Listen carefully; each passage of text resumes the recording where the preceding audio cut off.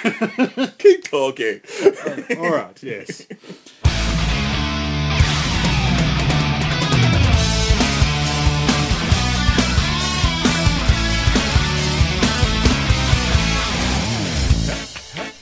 Hello and welcome to episode 9 of the Massive Attack Podcast. My name is Joe, and with me tonight, as usual, is Mitch. Haters gotta hate. Hi, everybody. So that wasn't directed at you. That was a Joe. So we've had a month since our last recording. Both of us have kind of been a little bit sick, haven't we? I had the flu and... I don't know, some gastric problem. Excellent for weight loss. I'll give you that. Not really something that you need to know on the podcast, but it just means that we've had a little bit of more time to do some gaming and some other stuff. Lots of gaming, yes. Yes. So we'll be talking a lot about gaming later, but before we get to that, as usual, Mitch, you've been to the movies quite a bit. I have.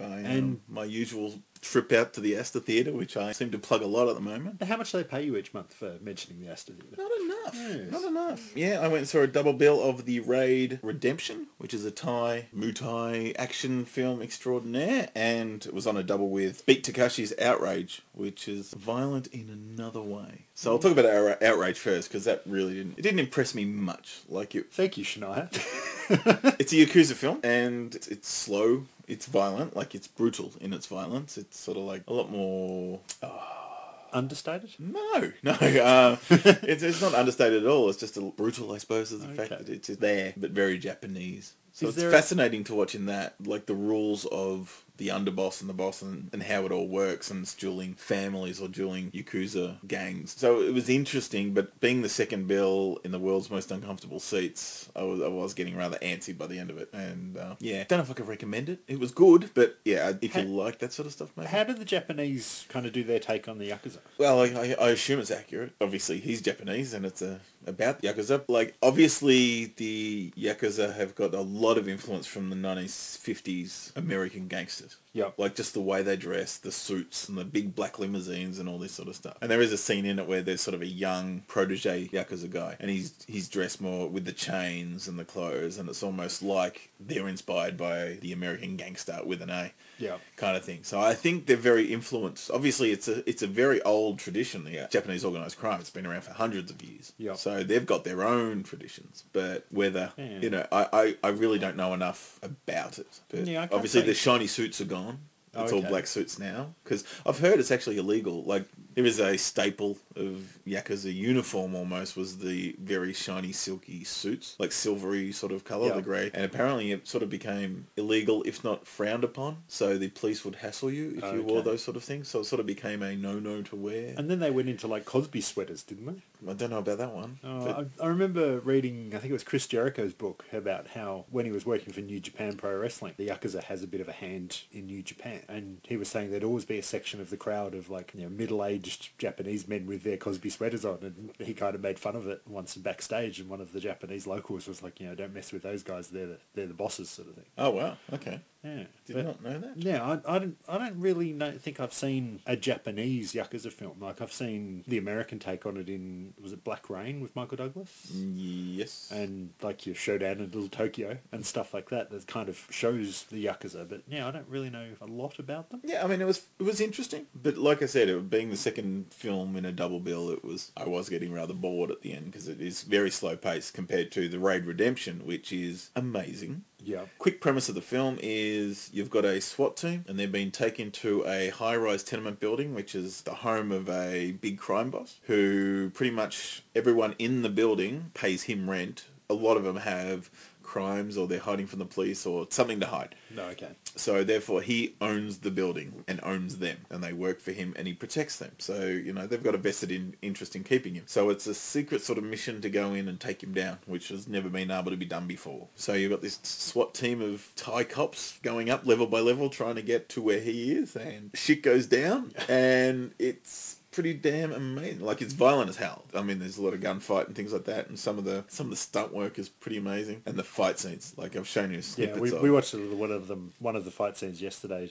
And I'd say there's probably 4 long fight scenes, and it's Muay Thai. So it's all elbows, knees, and it doesn't look sped up. Generally, you can tell if a film's sped up or not. Yeah. This looks in real-time speed, but it's quick. Yeah. It's ridiculously quick and brutal. And you're just thinking, wow, as one review said about it, it's like life is cheap in Thailand, so you can just do whatever you want to stunt persons, just fuck people up, it's fine. Yeah. But it really is some of the best fighting I've seen in a movie. Okay. And it got to a point, there was one fight scene towards the end where it was long and relentless, not like They Live fight scene with Roddy Piper, where at the end you're just like, oh, for fuck's sake, 6 minutes of this is two big, slow guys lumbering and hitting each other very hardly. That's fine. This is not it. This is three guys fighting, and it is probably 5 minutes, if not longer. It feels like longer. Yeah. And you're just amazing watching these people. And it ends rather brutally, even though, obviously, no spoilers here, but the good guy wins in this fight. And it's not the end of the movie, it's just a sub-boss fight. It's like a computer game. It sounds like it, because they're going level to level through the building to get to the boss. Pretty much. And it's got a brutal finish to the fight, quite visceral. Yeah. And I'm sitting there with the crowd, and they applauded. And it's like, I really don't know if I want to be in a crowd with people who applauded that, because it's a nasty thing that he does to the other guy. And then I thought about it more. No, it was a release. Because we've sat there, and everyone, we've forgotten to breathe for the last couple of minutes, because you're sitting there just watching this thing happen, and you're like, oh my fucking God. And then eventually, it's over. And you're sort of like, oh, thank fuck for that. Yeah. It's like, sweet. It's fantastic. So I can't recommend it enough. If you like action films, it is fantastic. I don't know how much it costs. I heard it was quite cheap, but it looks great. It doesn't look like a cheap film, where Ong Bak looks okay. Like, it doesn't look cheap compared to something like Born to Fight, which I've shown you, which is, it looks cheap, but the stunts are amazing. Yeah. It's fantastic. And I noticed there's a trailer for the new Judge Dredd film, which is out later this year, I think. Yeah. And it's essentially a remake of this. Okay. Like, instead of a tenement building in Thailand, it's Mega City 1, and there's this giant mega skyscraper thing that's run by a mob. A crime boss, and Judge Dredd and a bunch of other judges go into this building to take him out, and they're doing it there. So I thought, oh, it's a bit of a rip-off. But then after watching The Raid, I thought, well, if Hollywood are going to make this, there's no way they could remake The Raid without being a straightforward action film. And without those 5-minute fight scenes in the middle of it, it's going to get quite dull pretty quickly. So at least putting a sci-fi twist on it and that sort of thing, it should be enough of a different movie to remake it and give a new take. Okay. Now, you said you saw that at the Astor, but I think it's already out on DVD. I think so, yeah. It's definitely around. Check it out. It's worth it. Definitely worth it. I might have to check that out. Now, you also saw another movie that we talked briefly about last episode that we were going to discuss, and you're a little bit more disappointed than you thought you would be. Batman Dark Knight Rises? Yes. Was that the one? Not disappointed, because I actually wasn't expecting a lot. I actually went in with low expectations, because the rule of trilogy shows that the third one's always going to be terrible, and it wasn't terrible. Except the Lord of the Rings series. Oh, look at that one big film, really. Yeah, so it's a good film. It's much better than any film about a comic about a guy who dresses up a bat deserves to be. Like, we don't deserve films these good. Yeah. Unfortunately, the expectation put on the first two put the expectation on the third one huge. Like, we were expecting the next bloody Citizen Kane. Yeah. And we essentially got the Citizen Kane of Batman films with these three. Christopher Nolan has given us a great thing, but it still has flaws. Like, I have issues with the first one, I have issues with the second one, I have issues with this one. I'd probably say it's probably the third best of the three. Yeah. I prefer the first one as a standalone movie, because the first one holds together a little bit the best. I enjoy the origin story of Bruce Wayne. All the Bruce Wayne stuff is really good. The Batman stuff is kept to a minimum, and it's really effective in the first movie. Yep. Second one, the Joker is phenomenal. Yeah. I cannot fault the Joker. If it was a Joker film, by all means, it would have been the best ever. Yeah. But the Harvey Dent storyline, they sort of laboured and hit you over the head with the symbiogy of the two and the black and the white and all that sort of stuff. And it sort of hurt the film a little. Now, I don't know if that was because Heath died and they sort of had to do more with it, because I heard maybe that the whole Two-Face storyline was going to be for part 3 and they were going to extrapolate and build to that. I don't know for certain. Yeah. But there are issues with the second one. It's not a perfect film. It is a perfect performance by Heath Ledger, which makes the film even better than what you think it is. Yeah. And the third one, again, it is good, very good, but it's still got issues. And unfortunately, when you go in with the expectations and you want to be taken seriously as a film, this isn't a movie. This isn't the Avengers. The Avengers was a fun popcorn flick, which you went in and you had a ball and you went home and it was fine. This is trying to be more than that, I think. Yeah. So you go in and going, okay, I'm watching watching this with a more critical eye, and it didn't hold. It's just like, why would that happen? That's convenient. So there's a lot of little plot points where it's like, that's only happening because it's convenient to the plot, not because that's a character progression. Yeah. Oh, that needed to happen there to get the plot to here, and that doesn't make any sense. And Okay. little things like that. And because it is so, I'm trying to take it seriously because this is a serious film. Yeah. It's like, well, that's kind of silly, and that's kind of silly. And so, unfortunately, it's my own fault for not liking it as much because I took that baggage into it. Okay. Now, I haven't seen it myself, and really I don't know if I'll make the effort to go and see it in the cinema. I may just wait for it to come out on DVD. But yeah, from what I've heard more bad than good, I think. Oh, it's not bad. I mean, this is the hard thing. It's just, unfortunately, the expectation's so high. And do you think timing's probably a problem? If it had come out before the Avengers, do you think people would have liked it more? I think it's different. Like I said, one's more a film, one's more a popcorn action flick. Yeah. So your expectations are different. Would you come away? Because I remember coming away from the Avengers, and I wasn't really pumped for Batman at all, to be honest. Yeah. It was like, I'm hoping it's good, but I'm not going to get my hopes up. Chances are it may not work. Yeah. Because I don't know how much the second movie, the popularity and everything, was based on Heath Ledger's performance and how much everyone sort of went a bit nuts. Yeah. So, it's like, was that a fluke? And because of that, maybe the next one won't be that good. That was always at the back of my head. Yep. Whereas Avengers, I was hoping it was good. Like, I love everything about what went towards it. And you came away and it was such a good time. Yeah. That it was like, that was a hoot. And then I thought about what's next. And then we got Batman. Oh, that's going to be depressing as fuck. Yeah, And exactly. I felt sorry for it in the way that it's like, okay, I really had a ball in this movie and I've come away happy. I'm not going to get that from Batman. Yep. So it's a sort of a different expectation. It was really... Okay. It wasn't like where Spider-Man, on the other hand, was sort of like, okay, Spider-Man should have been like the Avengers and that sort of thing, and you come away from that going, okay, Yeah. I've seen that before. And the big question, did you see the Superman ad? No, the John they West didn't- commercial. They didn't have one. No, I didn't see it. Okay. Maybe that was only select. I think we got there late, So actually. maybe it was on and you just missed it. I did, but I have seen it online. Yeah. It's going to be interesting. When does that get released here in Australia? It'll be next year in the American summer, so it'll be June-ish. Oh, okay. And I read somewhere yesterday that Iron Man 3's been bumped back now. That was due to come is out it? in May. That was and going to be it's May now- 1st. Yeah, so that's now being bumped back to a little bit later in the year. Oh, interesting. Yeah, because they were making a big deal about the fact that that was going to be in May. and it Marvel was going to be, May. Yeah, and it's going to be the big free comic book day in May, and they're going to do the big tie-in with the Yeah, because Marvel had that. Iron Man 3 Yeah. in this May. Yeah. Spider-Man 2, May 2014. And Avengers 2, Avengers, yeah. 2015 was May, the first week of May. Yeah. And that was going to be Marvel. And it's clever because obviously it used to be the summer, height of summer, middle of June was the big tentpole releases. Yeah. Marvel this year went with Avengers early and blew them out of the water. Yeah. And it's like, okay, so now they're laying down the law and they're saying, we're going to start off everyone's summer, follow us. Yeah. So it was pretty ballsy of them. Yeah. Obviously, if one fails, I mean, it's quite clever. I mean, I suppose they did Thor and Captain America in the one year. They led off with Thor. Well, Thor would have been May as well, wouldn't it? They probably started doing Yeah. that, and they did, and it was a success. Yeah. And by the end, Captain America, it probably helped Captain America by that point. Because everyone was excited about Thor still, we can follow up with Captain America. Now, if they've got 2 movies coming out, because they have announced a bunch of films now. Yeah. So it's always good to lead off with the best. Not that they know which is the best yet, but if they're strong and they're convinced with a film, then obviously leading off the summer is great. If it doesn't work, at least you can back end the summer with another one and say, well, that everyone's going to forget about this one, but the next one was better. So It would be hard for them to work out what's going to be a good movie, though, because they couldn't really go off, say, your comic fan base. Because your comic base for Captain America would be bigger than your Thor fan base. But I think Thor was probably a better movie than Captain America. yeah, I mean, I have no idea how Hollywood works and how they predict and what they seem to get things right. Like, they push movies back by 3 months, like Green Lantern, because this isn't very good. Yeah. So they seem to have an idea what they're doing, somehow. Yeah. But, I mean, they don't care about the comic fans when they make these movies. The fan base is not... I mean, there's character recognition, but Yeah. there's no... The fan base is irrelevant. Like, it makes up 5%, if you're lucky, of people who are going to buy tickets. It's irrelevant. Yeah, so, I mean, that's my movies. Like, Dark Knight Rises, I can't say it's bad. I probably will buy it and add it to my collection. But it's not a... It's just hard. Like, the expectation killed it for me. Yeah. Like, it was like, okay, you're putting it up on this pedestal, and it does deserve to be there, and it does succeed in what it does, but it's just like, okay. And it wraps up Nolan's Batman story. There's no more after this.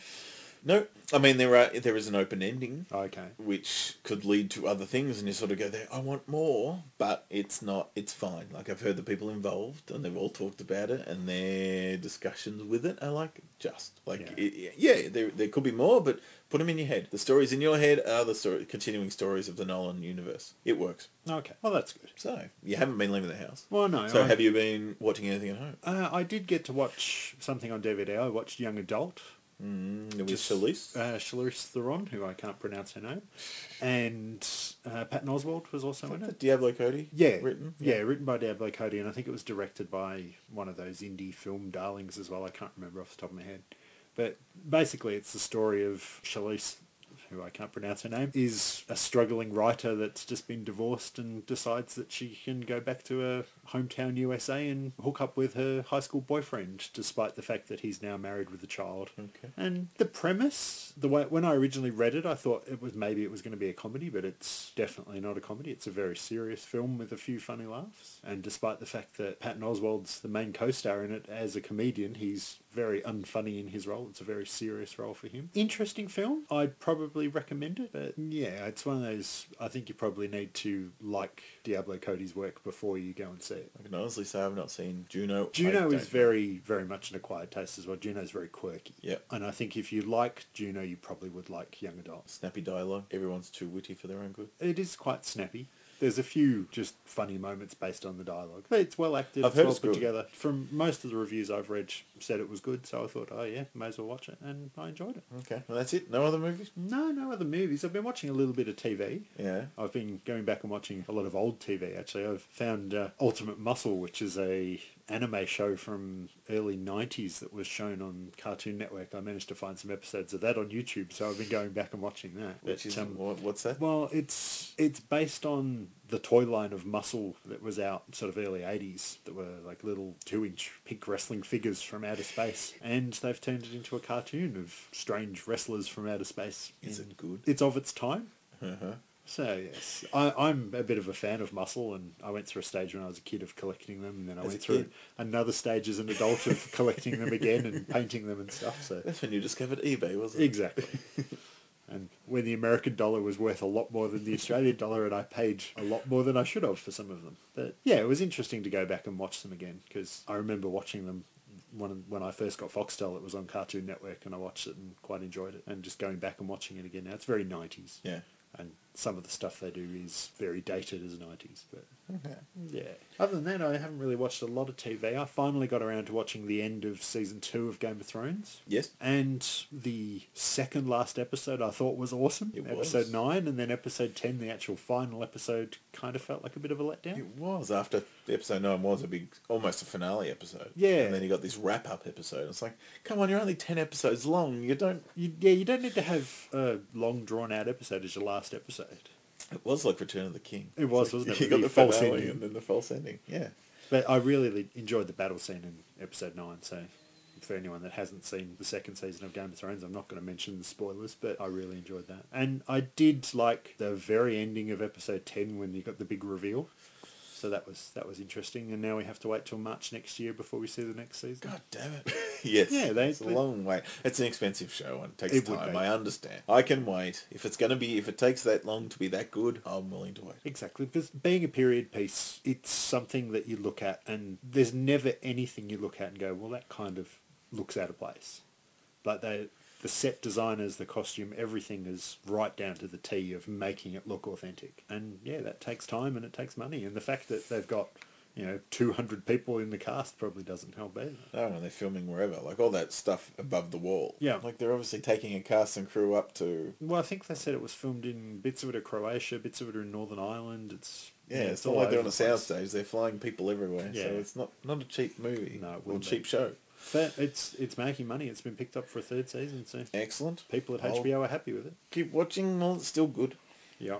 Yes. Well, I've been watching a few shows. I'm working my way through Twin Peaks. I'm only 20 years behind on that, so no spoilers, please. But I started the new show, Aaron Sorkin's new show, Newsroom. So Aaron Sorkin of West Wing fame. Yep. It's his new show, and my friend Dave, who's a massive Sorkin nut, like he loves it and raves about it, and always raves about his stuff. So I remember when 30 Rock came out and Studio 60 on Sunset Strip came out the same year. And one was the Aaron Sorkin show about essentially Saturday Night Live, but, you know, with hard-hitting dialogue and everything. Yeah. And then there was 30 Rock, the comedy essentially about Saturday Night Live. And I watched 30 Rock, he watched Studio 60. And we were saying, oh, I watched this show. I was like, well, I watched this one because it's funny. And in the end, my shows lasted 6 seasons.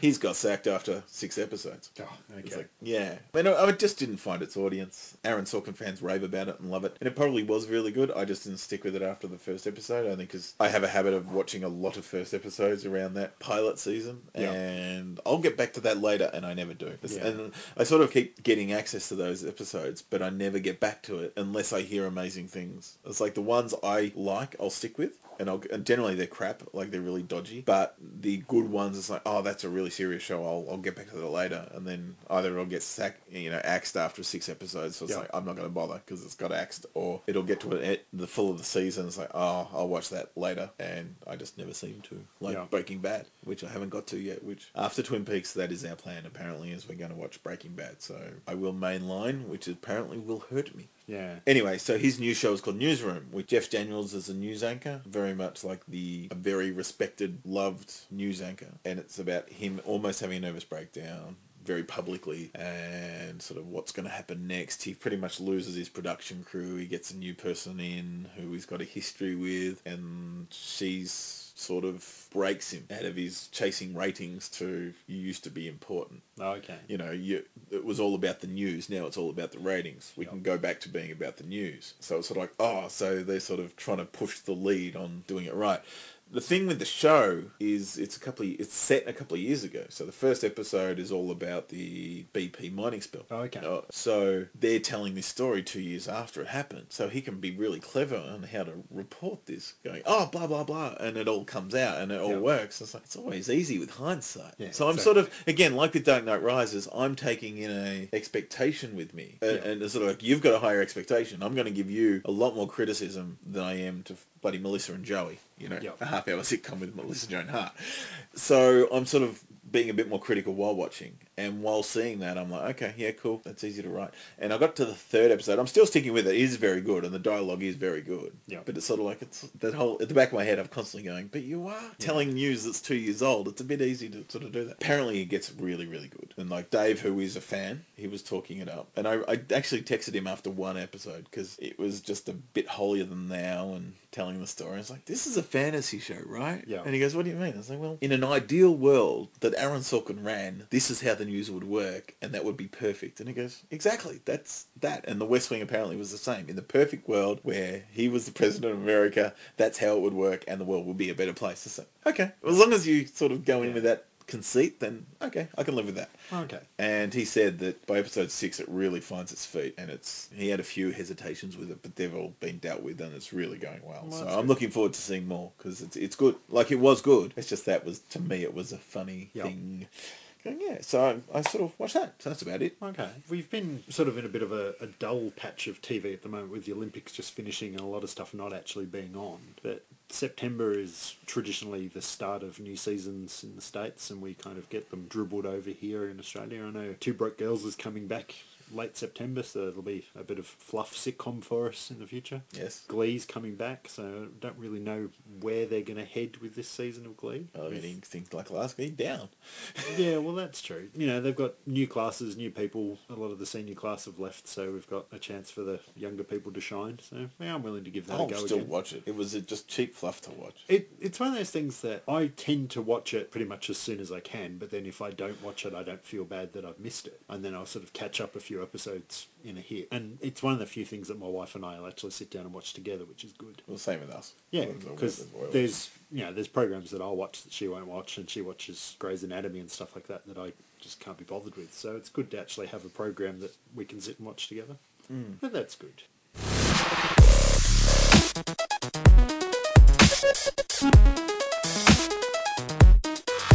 Okay, so we're back from our little break there, and we mentioned at the start of the episode that we've both been doing a little bit of gaming. Yeah. And like last month, I think we've both actually completed at least one game. Two. Yes. Two. I've completed one, so we'll talk about yours first. Duke Nukem, I finished. Yeah, I've never played Duke Nukem before, so Duke Nukem Forever is my first Duke Nukem game. So I didn't have the weight that everyone else did because I didn't really know. Yeah, it's your first-person shooter, and obviously there is a sordid history with the Duke Nukem game. Yep. Like to get to this point, like it was a 12 years ago before it was released. It was announced that it was going to be released the next summer. So it's a long time, if not more, but we'll work on 12. Yeah, it's a first-person shooter. It's nothing new, unfortunately. It's no game changer or anything like that. Yeah. But full credit to Gearbox for getting the game out, because it went through so many developers. Because it got sold, businesses went under, someone else took over, and it went through a whole lot of different companies before it came out. And they all said next summer, every couple of years. Actually, one of the extras on the game is to go through the timeline of the game. Yeah. And it's got all the trailers from the different E3s from the different years saying, next year it's coming, next year it's coming. And they got their money, I think. I don't know if they got their money back, but they got the game out. They said they would. Yeah. And it's out, and it worked. It wasn't from the what best. I've heard, it made a profit, so good. They should be happy with that. Good on them, because a lot of people obviously wanted this game. I don't think it would have exceeded anyone's expectations. When it first came out, I mean, first-person shooters were Doom, Quake, and things like that, so that's what you were comparing, I guess. Now with Call of Duties and those and Halos, it's just not. It's a very different beast that you're up against, and it didn't do anything new that I could tell. Like, there was nothing in it for me that go, oh wow, this is innovative. But it's done. I played it. I was homesick for a week, so it was a good time to do it. I probably should have played something else that was a bit more intensive, but that was the game I grabbed. And I enjoyed myself while I was there, so that was fine. And I finished that, and I've been really watching my Aliens films lately. Yeah. I got a bug to play Aliens vs Predator, so I ended up buying that cheap secondhand and really enjoyed it. It's a first-person shooter, but you play as a Marine. One campaign is as a Marine, one as a Predator, one as a alien, xenomorph, and it was fun. It's short. I know. I remember at the time people were whinging that it was such a short game, and then there is online that tries to get people to play more, but obviously the online wasn't very good because I went to jump online and there was no one playing it anymore. Well, it was a 18-month, 2-year-old game. Duke Nukem, I jumped online and there were people playing.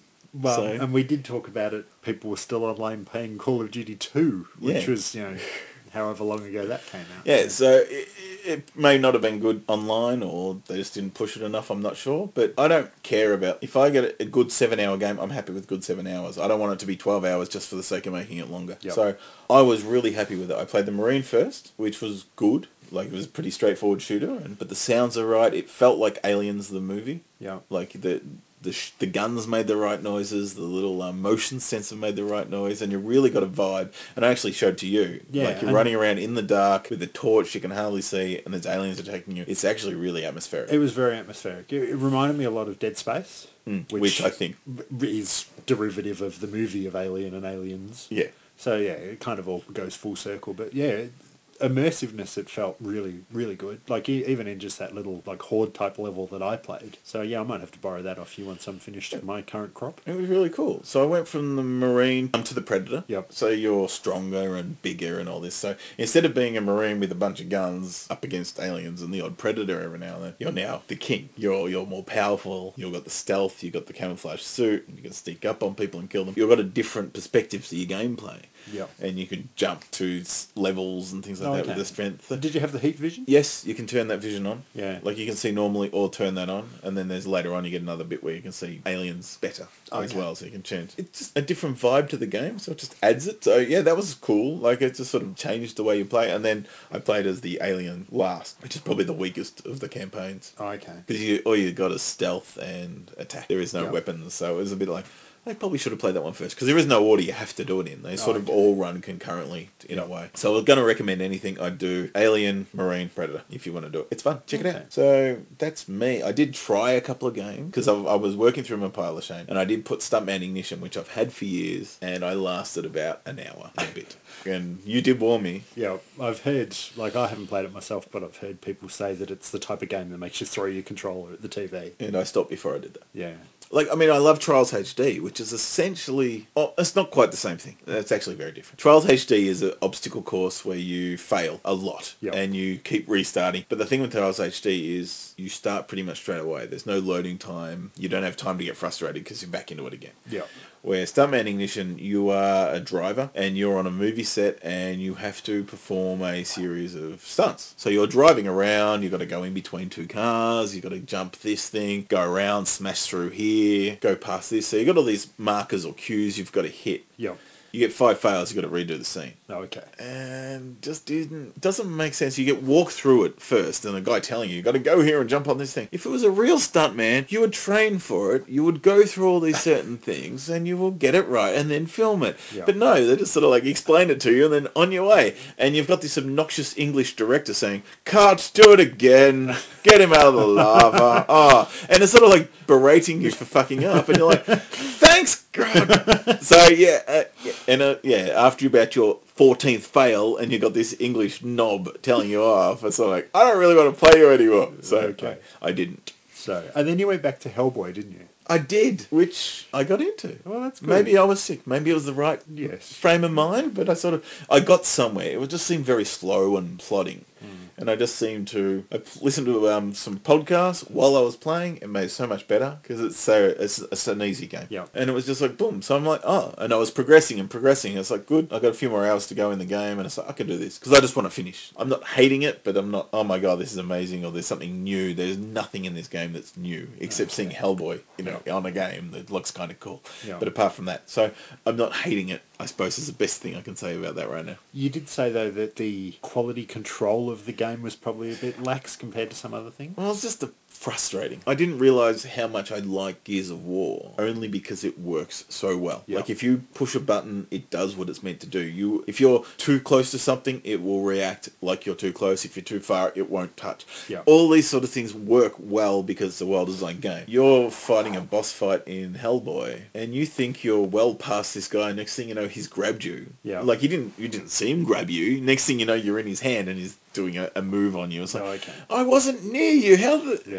Little things like that are frustrating. Yep. But I let it go, and I was just chilling out, going, I'll beat him. Because I'm playing on baby mode, so it's easy. I'm just getting through it, and I'll get to the end. Well, that's good. So I'm not dying often, and it's not like I have to repeat a lot. The only thing that is killing me, though, is game saves. Like, when you do die and you have to restart a level, do not put your save before a 2.5 minute cinematic. So if you die, you have to go through that 2.5 minute cinematic again before you get back into the fight, that you will undoubtedly die again and have to go back and redo it. And that was kind of annoying, but you just find things to distract yourself because you know how long this cinematic's going to take. That was skip annoying. them? No, that was skippable. That's all you had to do. But, really frustrating as to why you designed something that way. But it's fun. And moving to the big tally, I was playing in my room, but I was playing on the big tally now, which is HD and plasma and stuff. It looks a lot nicer. Yeah.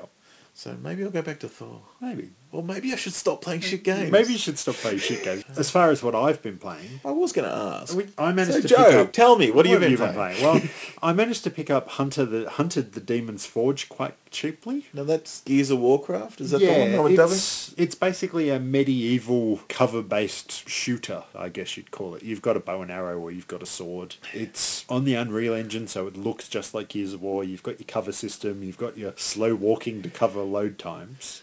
But recently, the game chain of stores went into receivership here in Australia. I think in England as well. Yeah, well, they did in England, and then the Australian one, who I found out is not actually part of the same chain. It was an independently owned company here in Australia, but they've actually gone into receivership as well. And they were selling off a bunch of their stuff online because all their bricks and mortar stores closed, and then they had pretty much all their stock very heavily reduced online. I think they were up to 70% off on some things. Wow. So I managed to pick up Hunted the Demon's Forge for about $9, including postage. That's all right. Yeah, so it's touted as being quite a good co-op game, and they've got split screen co-op, so my wife and I thought we'd give it a try, and she lasted about half an hour into the first level and then decided that she didn't want to play it anymore. It's very compact in the split screen. Like, when you play it as a solo game, it looks quite nice. But when you play it as split screen, instead of just splitting the screen, they've kind of split the screen and shrunk it down as well. So you've got a lot of wasted space on the screen and you can't read the text and you can't really see what's going on. So she was a bit disappointed with that. So, yeah, she quit on me and I decided I'd play a little bit of it by myself. She's not used to that third-person twin stick. No. Her gaming pedigree, I guess, we've played a lot of Gauntlet Dark Legacy. We've played through Fable together, Fable 2 and 3. Because that's two-person, is it? Yeah. Oh, okay. I've not played Fable. So. Fable 1 was purely a solo person on the original Xbox and PC, and then Fable 2 came out and it had drop-in co-op where you could have a helper come along and help you, and it wasn't really a character of your own, whereas Fable 3, you can bring your own character in, so you get your own experience building and you can collect your own weaponry and stuff. So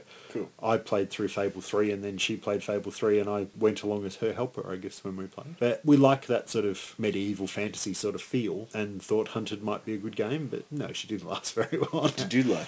I've played through the first 2 levels and then I stopped. And the main reason I stopped was because Stella decided that she would go and buy Lego Harry Potter for her. You love Harry Potter, don't you? Well, I love the Lego games, but she bought it in the intent that she would play it with her best friend when they have their Sunday night catch-ups. So they were playing it a little bit and I watched them play the first level and thought to myself that, I don't know Harry Potter, but I like Lego games. So but you have like 4,000 pointed yes. a couple of Lego games already, so you are a bit of a fan. I think the Lego franchise of games, no matter what particular branding they are, I'm quite a fan of just the gameplay of them. I've completed Lego Batman to the full 1,000 gamer points. I've completed Lego Indiana Jones to the full 1,000 gamer points. I've got 990, I think, gamer points of Lego Star Wars, the complete saga. And I thought, I'll give Lego Harry Potter a go. I've never read a Harry Potter. I have never seen a Harry Potter.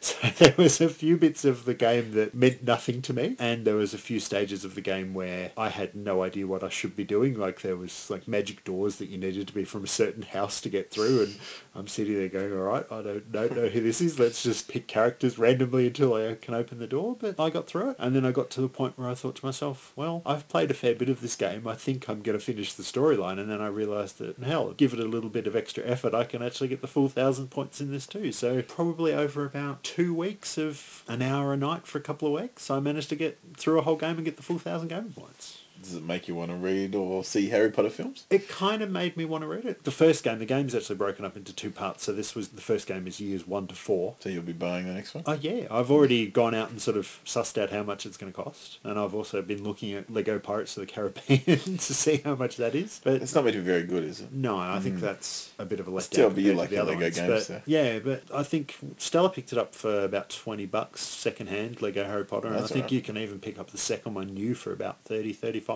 So I think when she's up to ready to play it, she'll probably buy it and I'll get to play it again. I know in real Lego, the Lego Lord of the Rings is out there now. Yeah. Like as far as, there's pictures of the new Lego to be made. Yep. Is there a game coming with that, do you know? Yes, there is. There is, so you're looking forward to that, I take it? Yeah.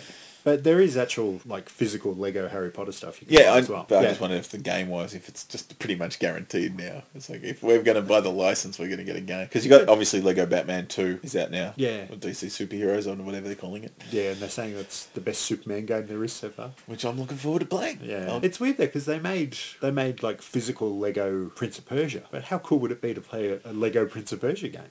Maybe. Well, maybe. But the thing with Lego Batman 2 is they've actually got voice actors, which is the first one. Yeah. It's the first time they've had voice. In the Lego game. And I think it sounded like Mark Hamill as the Joker and I think it's Kevin I Conroy haven't as really Batman. read a lot into Lego Batman 2. I don't want to know, not that it's really spoilers in the game or not, but Yeah. I'm very tempted by it. So I'm like, ooh, Soups, another Superman game. Yeah. Until 2013 when we get the ubiquitous shittiest game ever on a console is the Superman game, which was started with the Atari and Superman 64? Yes. Yes, with that fog. Yes. Why can't they make a good Superman game? Just give it to Rocksteady. Exactly. Just say, turn this into a game. Well, other than the Lego and a bit of Hunted, I've also played a little bit of an arcade title that came out in June called Bang Bang Racing, which is a bit of a homage to the old style of arcade races. It's your top-down, just cutesy kind of racing game. It's kind of fun. I think that was 400 points. What made you buy that? I'd heard a little bit about it, and I was flicking through I think it was a Australian official Xbox magazine that a friend of mine had. Not that I read a lot of gaming magazines anymore. Someone actually buys that? Well, He yes. still buys magazines? Well, my friend Mark, who's a bit of a Luddite that doesn't believe in the internet and still buys his paper magazine every month, and I just happened to be at his house and I was looking at that, and they had a little ad for it, and I thought, well, that kind of looks cool. I downloaded the demo, enjoyed the demo, and forked out the cash for it. Cool. Oh, well, actually, you made me want to make me play it. Well, you I showed me it showed you a last level night, and I last had a night. game, and I'm like, I was never good at these games back in the day. I'm still not good at them now, so it doesn't sort of work for me. Yeah. But that's, yeah, I was, like I said, I was never good at those games, so I'm still not. And I've also been playing Joe Danger Special Edition, which came out originally on the PS3, and then they brought that out on Xbox. Now, that's like a cartoony Trials, is that the one?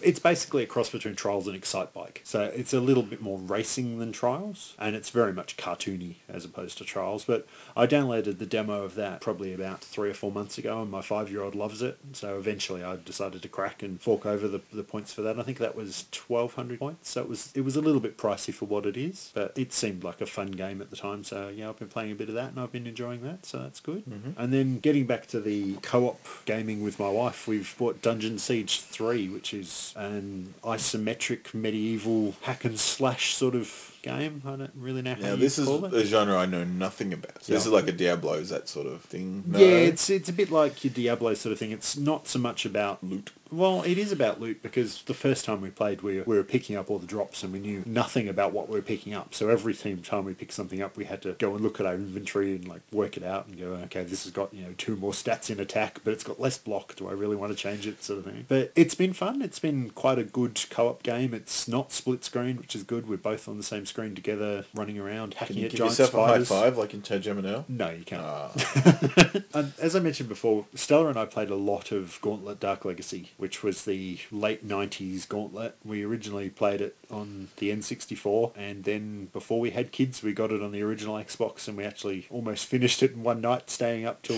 the sun came up playing it. I miss those days. Yeah. And since then we've been looking for a game that had that sort of feel that Gauntlet did. And we've played a couple. We played like Crimson Alliance, was pretty close. But Dungeon Siege, it's more serious than Gauntlet. Gauntlet's very cartoony, whereas this is quite serious. We're probably a couple of hours in, and we've had our first big fight with a boss that we had to actually go and find an FAQ for. That was quite difficult. And similar to what you were saying about Hellboy, it had that problem of a cutscene before the boss fight. So there's a save point, then you watch this cutscene, and it's kind of, it gives you that sort of speech wheel where you can kind of pick, like your Mass Effect, you can kind of pick which way you want to go with the story based on your conversation before the fight. And then you have this fight and you die, and then you have to reload your save, and you have to go through the conversation again, and then you have to do your fight, and it's a little bit tedious, but eventually we managed to beat that first big boss, so that was pretty cool. But it's good. It was cheap. We only picked that up for, again, about $20, and it's only like a year old. It came out, well, not even a year old. I think it came out a week before Skyrim, and I think clever. Yeah, I think that absolutely killed it. I think the fact that all the people that are going to like that sort of game probably went, no, I'm not going to buy that. I'll just buy Skyrim. So I'd recommend it if you like your medieval RPG elements, loot, magic, and that sort of stuff. So I've been playing, as I said, I've been playing a bit of that co-op, and I've also been playing, here we go with the cutting edge of video games again, I've been playing Need for Speed Undercover. Which is how old? 2008 that actually came out. Cool. So that's your typical Need for Speed game. It's more open world than some of the other earlier Need for Speed, where you start up your car and you just drive around a city and you race some people and chase the cops. So it's like Burnout Paradise? It's a lot like Burnout Paradise. You could probably say it's Burnout Paradise with police, because every now and then you'll be in the middle of a race and you'll get too much police attention, and then you'll have to finish your race really quickly and then get away from the cops at the end of the race. But the getting away from the cops is great.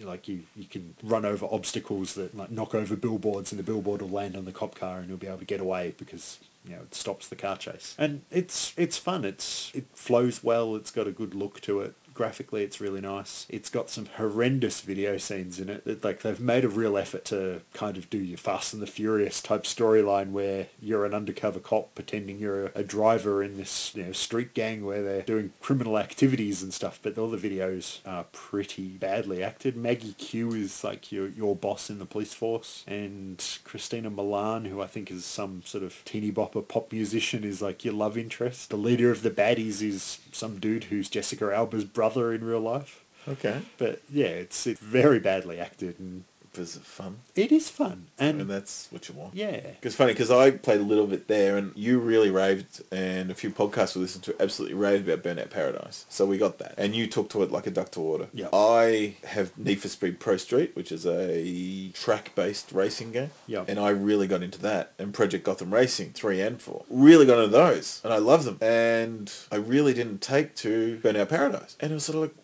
what's wrong with me? And I don't like cars coming the other way, is what I figured out. I like being on a racetrack, I think. And I don't think you like the open world sort of side of it either. Well, because I don't put enough time into a game, I think. Because I don't learn the streets. I don't know where I'm at. I was racing you in Burnout Paradise a couple of times, and you're like zipping in and out and coming around here. It's like beating me because you knew the roads, or I'm like, oh, my map says I got to go straight. Exactly. I'm sort of, and it's just putting the time in, which you did, which I just couldn't be bothered. It just didn't work for me. Where I really love Pro Street, which is probably the worst reviewed Need for Speed game out there. Yeah. People seem to hate it, but I really dug it. But it was because my only game I played. Yeah. As far as that goes. And I really like it. No Maggie Q. We don't have anything that good. We've got some J-pop star in it. And Crystal Forsket from Big Brother 7 in Australia. they're the big names that are in my game that I play, but that's the one I like. So maybe it's the open worldness I don't like. Yeah, well, I think with Undercover, you do have the fact that you can just quickly jump to your GPS map and select the races off the map rather than driving to the point where it triggers the start of them, which is good because I played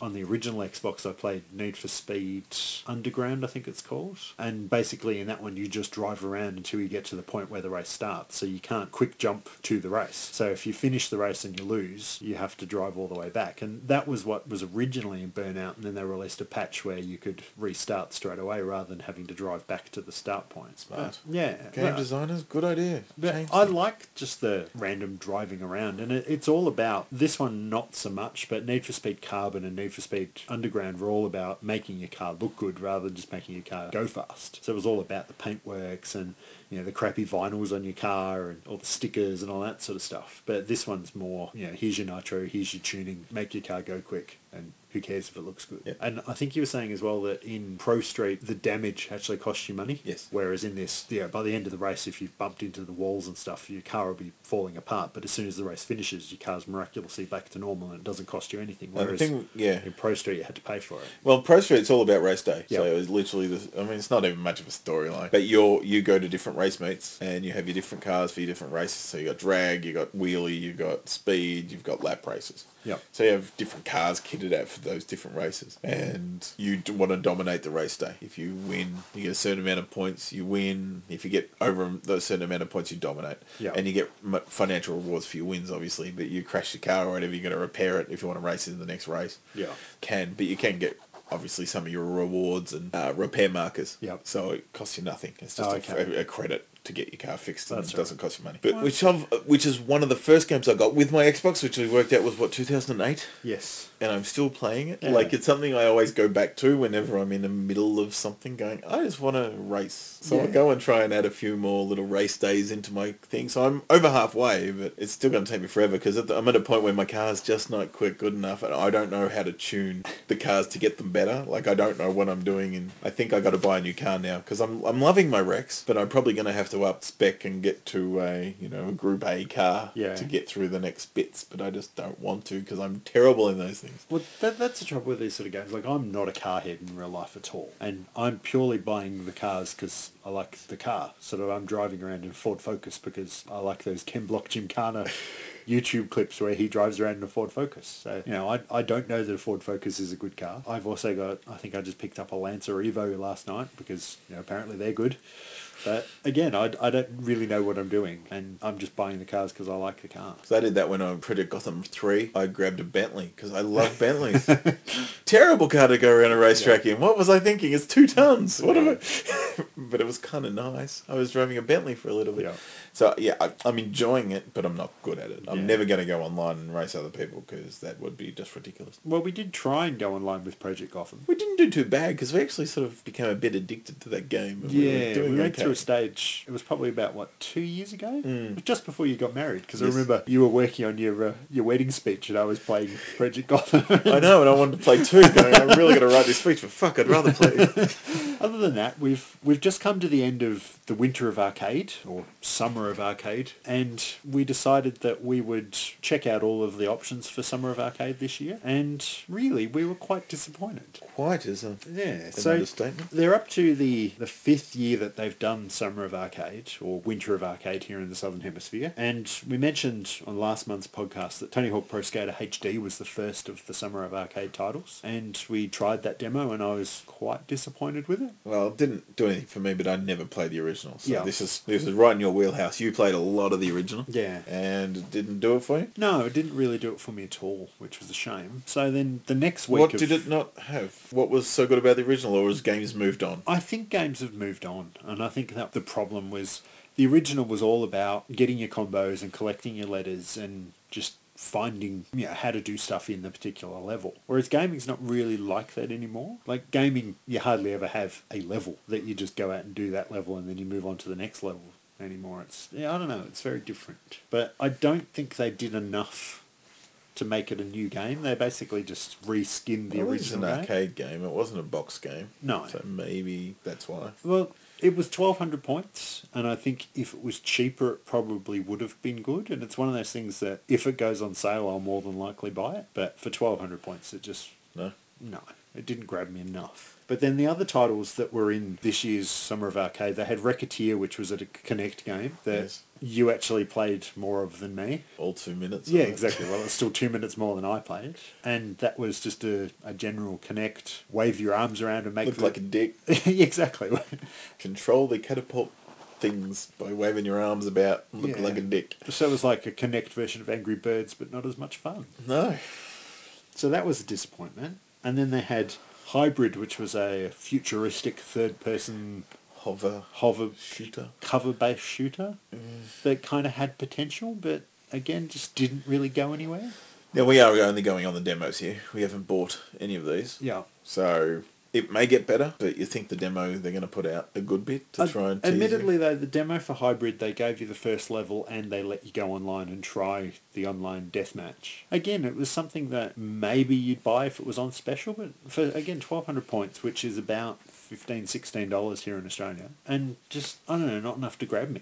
Especially when you can go out and buy a disc game for like $20. You get a much longer game. And so the next title for this year's Winter of Arcade was Deadlight, which from all the reviews said would have been a great game if it was just that little bit longer. I said twice as long or half the price, basically is what I've been hearing. Because it looks a bit Shadow Complex meets Limbo. It sort of had the dark shadows, but it's not as dark as Limbo, but...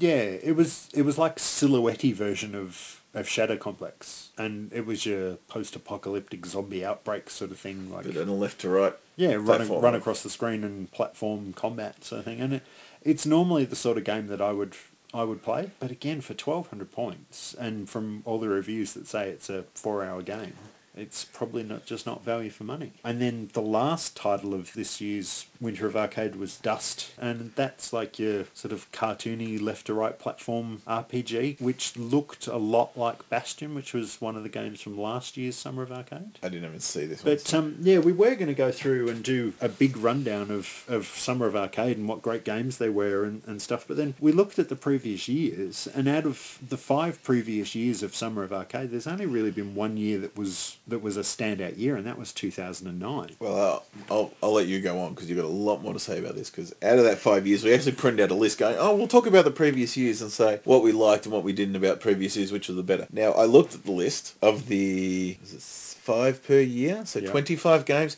I have bought one.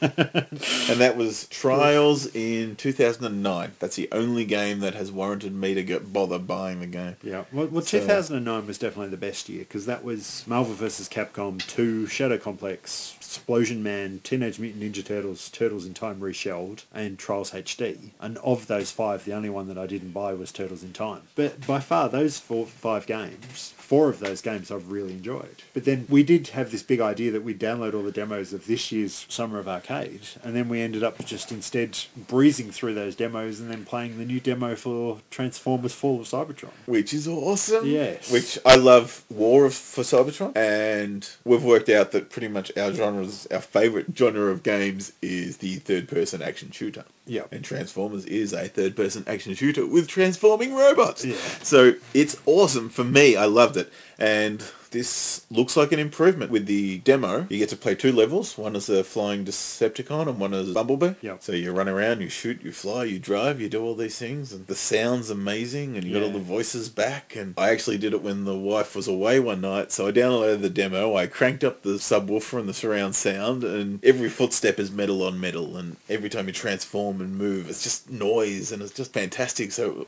it's not immersive like the scary game that Alien was, but just like the world building, because it was this new world with this sound, and I was just like, this is great. Yeah. And then they actually allow you to go online. Yeah.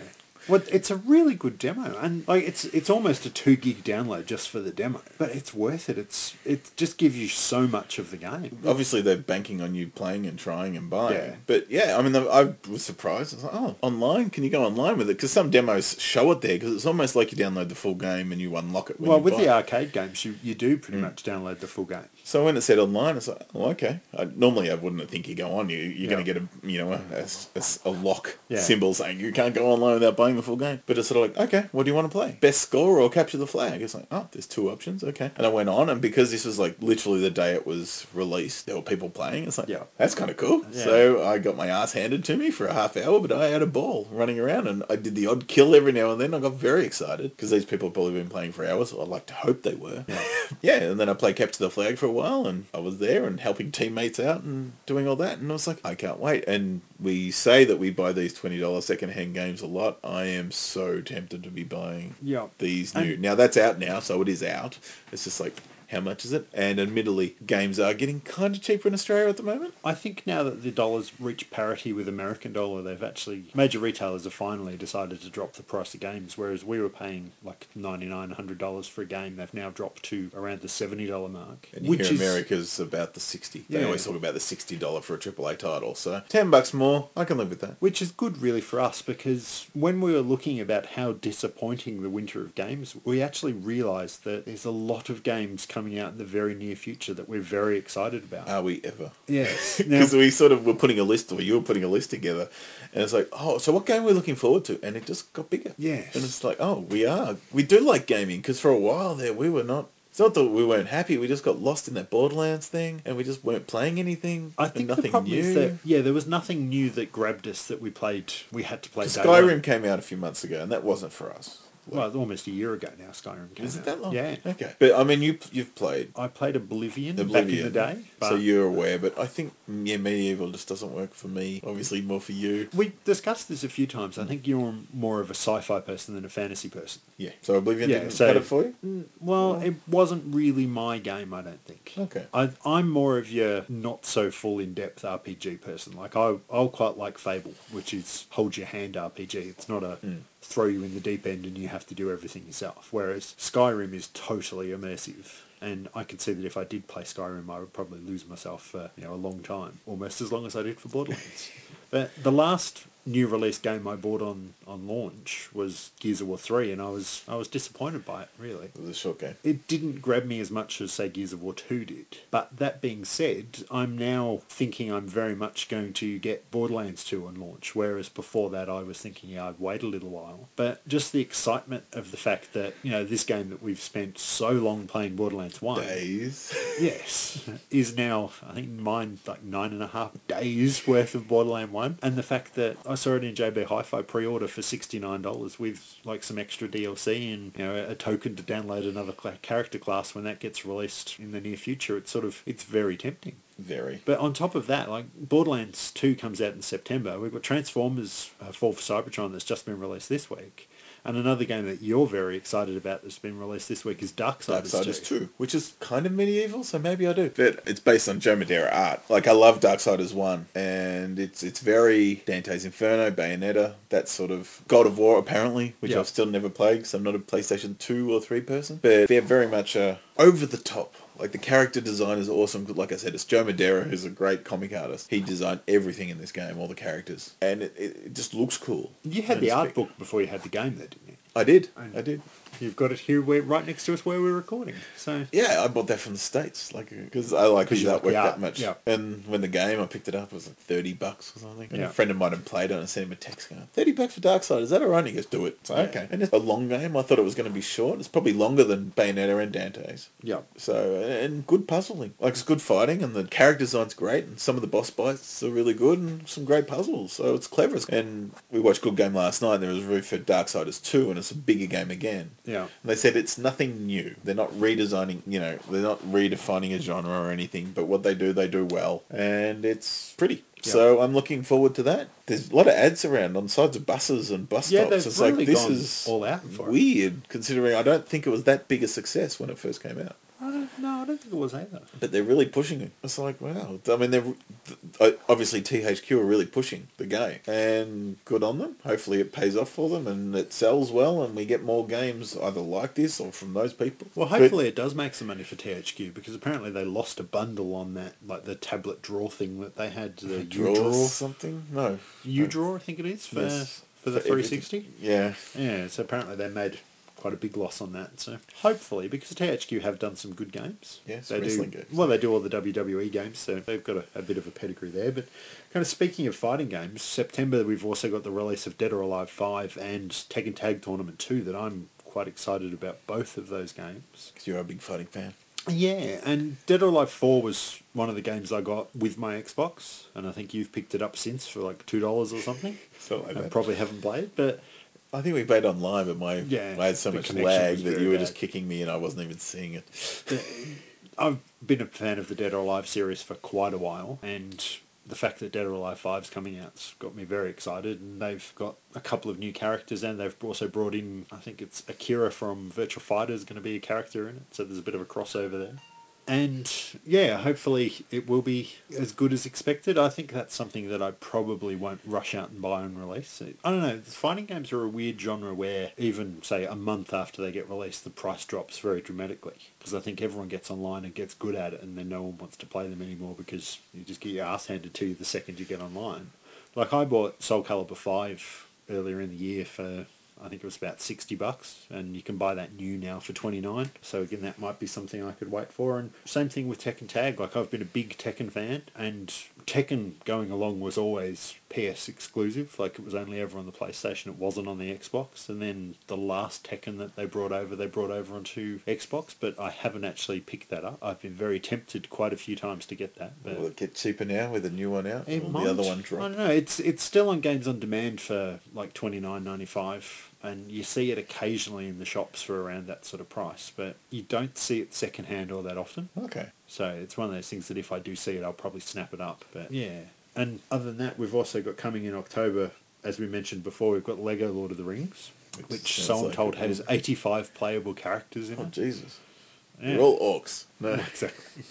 So that might be good, and I'm a big fan of the Lego game, so I'll probably pick that one up. And unlike the Harry Potter movies, I have actually seen the Lord of the Rings movie, so the Might be a bit story easier. might mean something to me. You might get 3 or 4 endings depending on how Oh, you finish it. exactly. Well, the sense of humour in the Lego games are quite good. They generally take the piss in a fun way of the movie, so they actually might take the piss out of the endings and have characters fall asleep or get bored halfway through. Well, it probably means it's going to be a long game, which is good value for money. Definitely long movies. They were. A lot of story to tell. It's weird though, because in like your Lego Star Wars and stuff, you can kind of see where the levels fit into the movie, and you can kind of see good start and end points for levels. Whereas Lord of the Rings, really, there's no like set little pieces. I don't think it's going to be hard to see how they would do it. But I'm looking forward to that. They'll use the movies. Yeah, of course they will. But that would be good. And then Far Cry 3 comes out in November. Yes, which mixed feelings about Far Cry. I love Far Cry 2. I made you buy Far Cry 2. Yeah. And you got to finish it. Yes. Because I think we discussed it on here, I'm not sure. But Yeah. mine glitched at 70-something%, which upset me because I was enjoying it and I really wanted to finish it. But it pretty much was the same game from the first hour as it was to the 16th hour. There was no real change in gameplay. It was drive around, get malaria, shoot somebody. drive around, get malaria, shoot someone. So I pretty much got the concept of what the next, 19% of the game or whatever was going to be, but I would have liked to have been rewarded for the hours of gameplay that I put in to see the credits, but it's okay. I think I can live with it. The ending was a little bit disappointing though, because the whole idea of Far Cry 2 was the playing off two warring factions in Africa, and in the end you met the big warlord that was also like selling all the weaponry to everybody, and then when you met him it was just anticlimactic, really. Did you kill him? I can't remember if you did. Yeah, you do, and then you kind of just slip into the crowd and then it just finishes. Okay. But Far Cry 3 is set Pacific Islands sort of area, so it's a bit like Just Cause. Still got malaria? I'm not sure if you have or not, but apparently it's you trying to escape the islands and the inhabitants on these islands. I just really enjoyed the gameplay, so if it's more of the same with, not next gen, but, a couple of years of extra technology and what they've learnt from gaming on, I'm keen to give it a go. But now speaking of character class based games as well, we've got Brothers in Arms Furious 4 that's coming out. Which I knew nothing about until I saw a trailer on a website, and it was like, by the same guys who did Borderlands. Yeah, so it's Gearbox Software that made the game, whereas 2K, I think, distribute Borderlands, whereas this isn't 2K that's distributing this, because we talked about this off-air, and we were saying it's weird that they would release two games that are fairly similar in quick succession, but they have bumped back Furious 4 till early next year. It was meant to come out this year. Hopefully, because it's so good, they want to give it Borderlands a run before it comes out. Because essentially, I mean, it's good graphics, but quite cartoony. They're not realistic like a Call of Duty, but it's a World War II shooter like Borderlands in the fact that you have 4 class systems. So you've got like character classes. It's like Inglourious Bastards, the game, from what the trailer can gather, but with a really good sense of humour. You've got sort of like the guy with the explosives, the guy with the sniper, the guy with the shotgun. And I think there was an Indian guy with a knife or something as well. A tomahawk or something. Yeah, tomahawk. So essentially you're killing Nazis with a smile on your face, but if it's anything like Borderlands and what they've done with the class system, character classes, hopefully it'll be a really fun game to play. So at the moment the trailer's got nothing to tell you about gameplay, but it really sucked me in, and I had to show you. I was like, it was a good trailer. So I was like, yeah, cool. And then they had the date, like September, and we watched this 3 months ago. Yeah. I was like, oh. But yeah, now it's been bumped back. Yeah, more on that next year. Yeah. But it just goes to show that we can get excited about new games. Like, everyone raves about how there's a new Call of Duty coming out, but that really means nothing to us. No. Because we're not the sort of people that are going to jump online day one and be competitive. Mm-hmm. But no, that's a list there of things that we're excited about. There's probably more on the horizon after that we haven't even... Games we don't know about that will knock our socks off that we weren't even expecting. But it gives us something to think about anyway. Yes. Well, that's probably a good place to wrap up this month. We've raved on quite a bit as usual, and I think we've covered a few good topics there. So thanks for listening. Catch you next time. I gotta go before I do something stupid.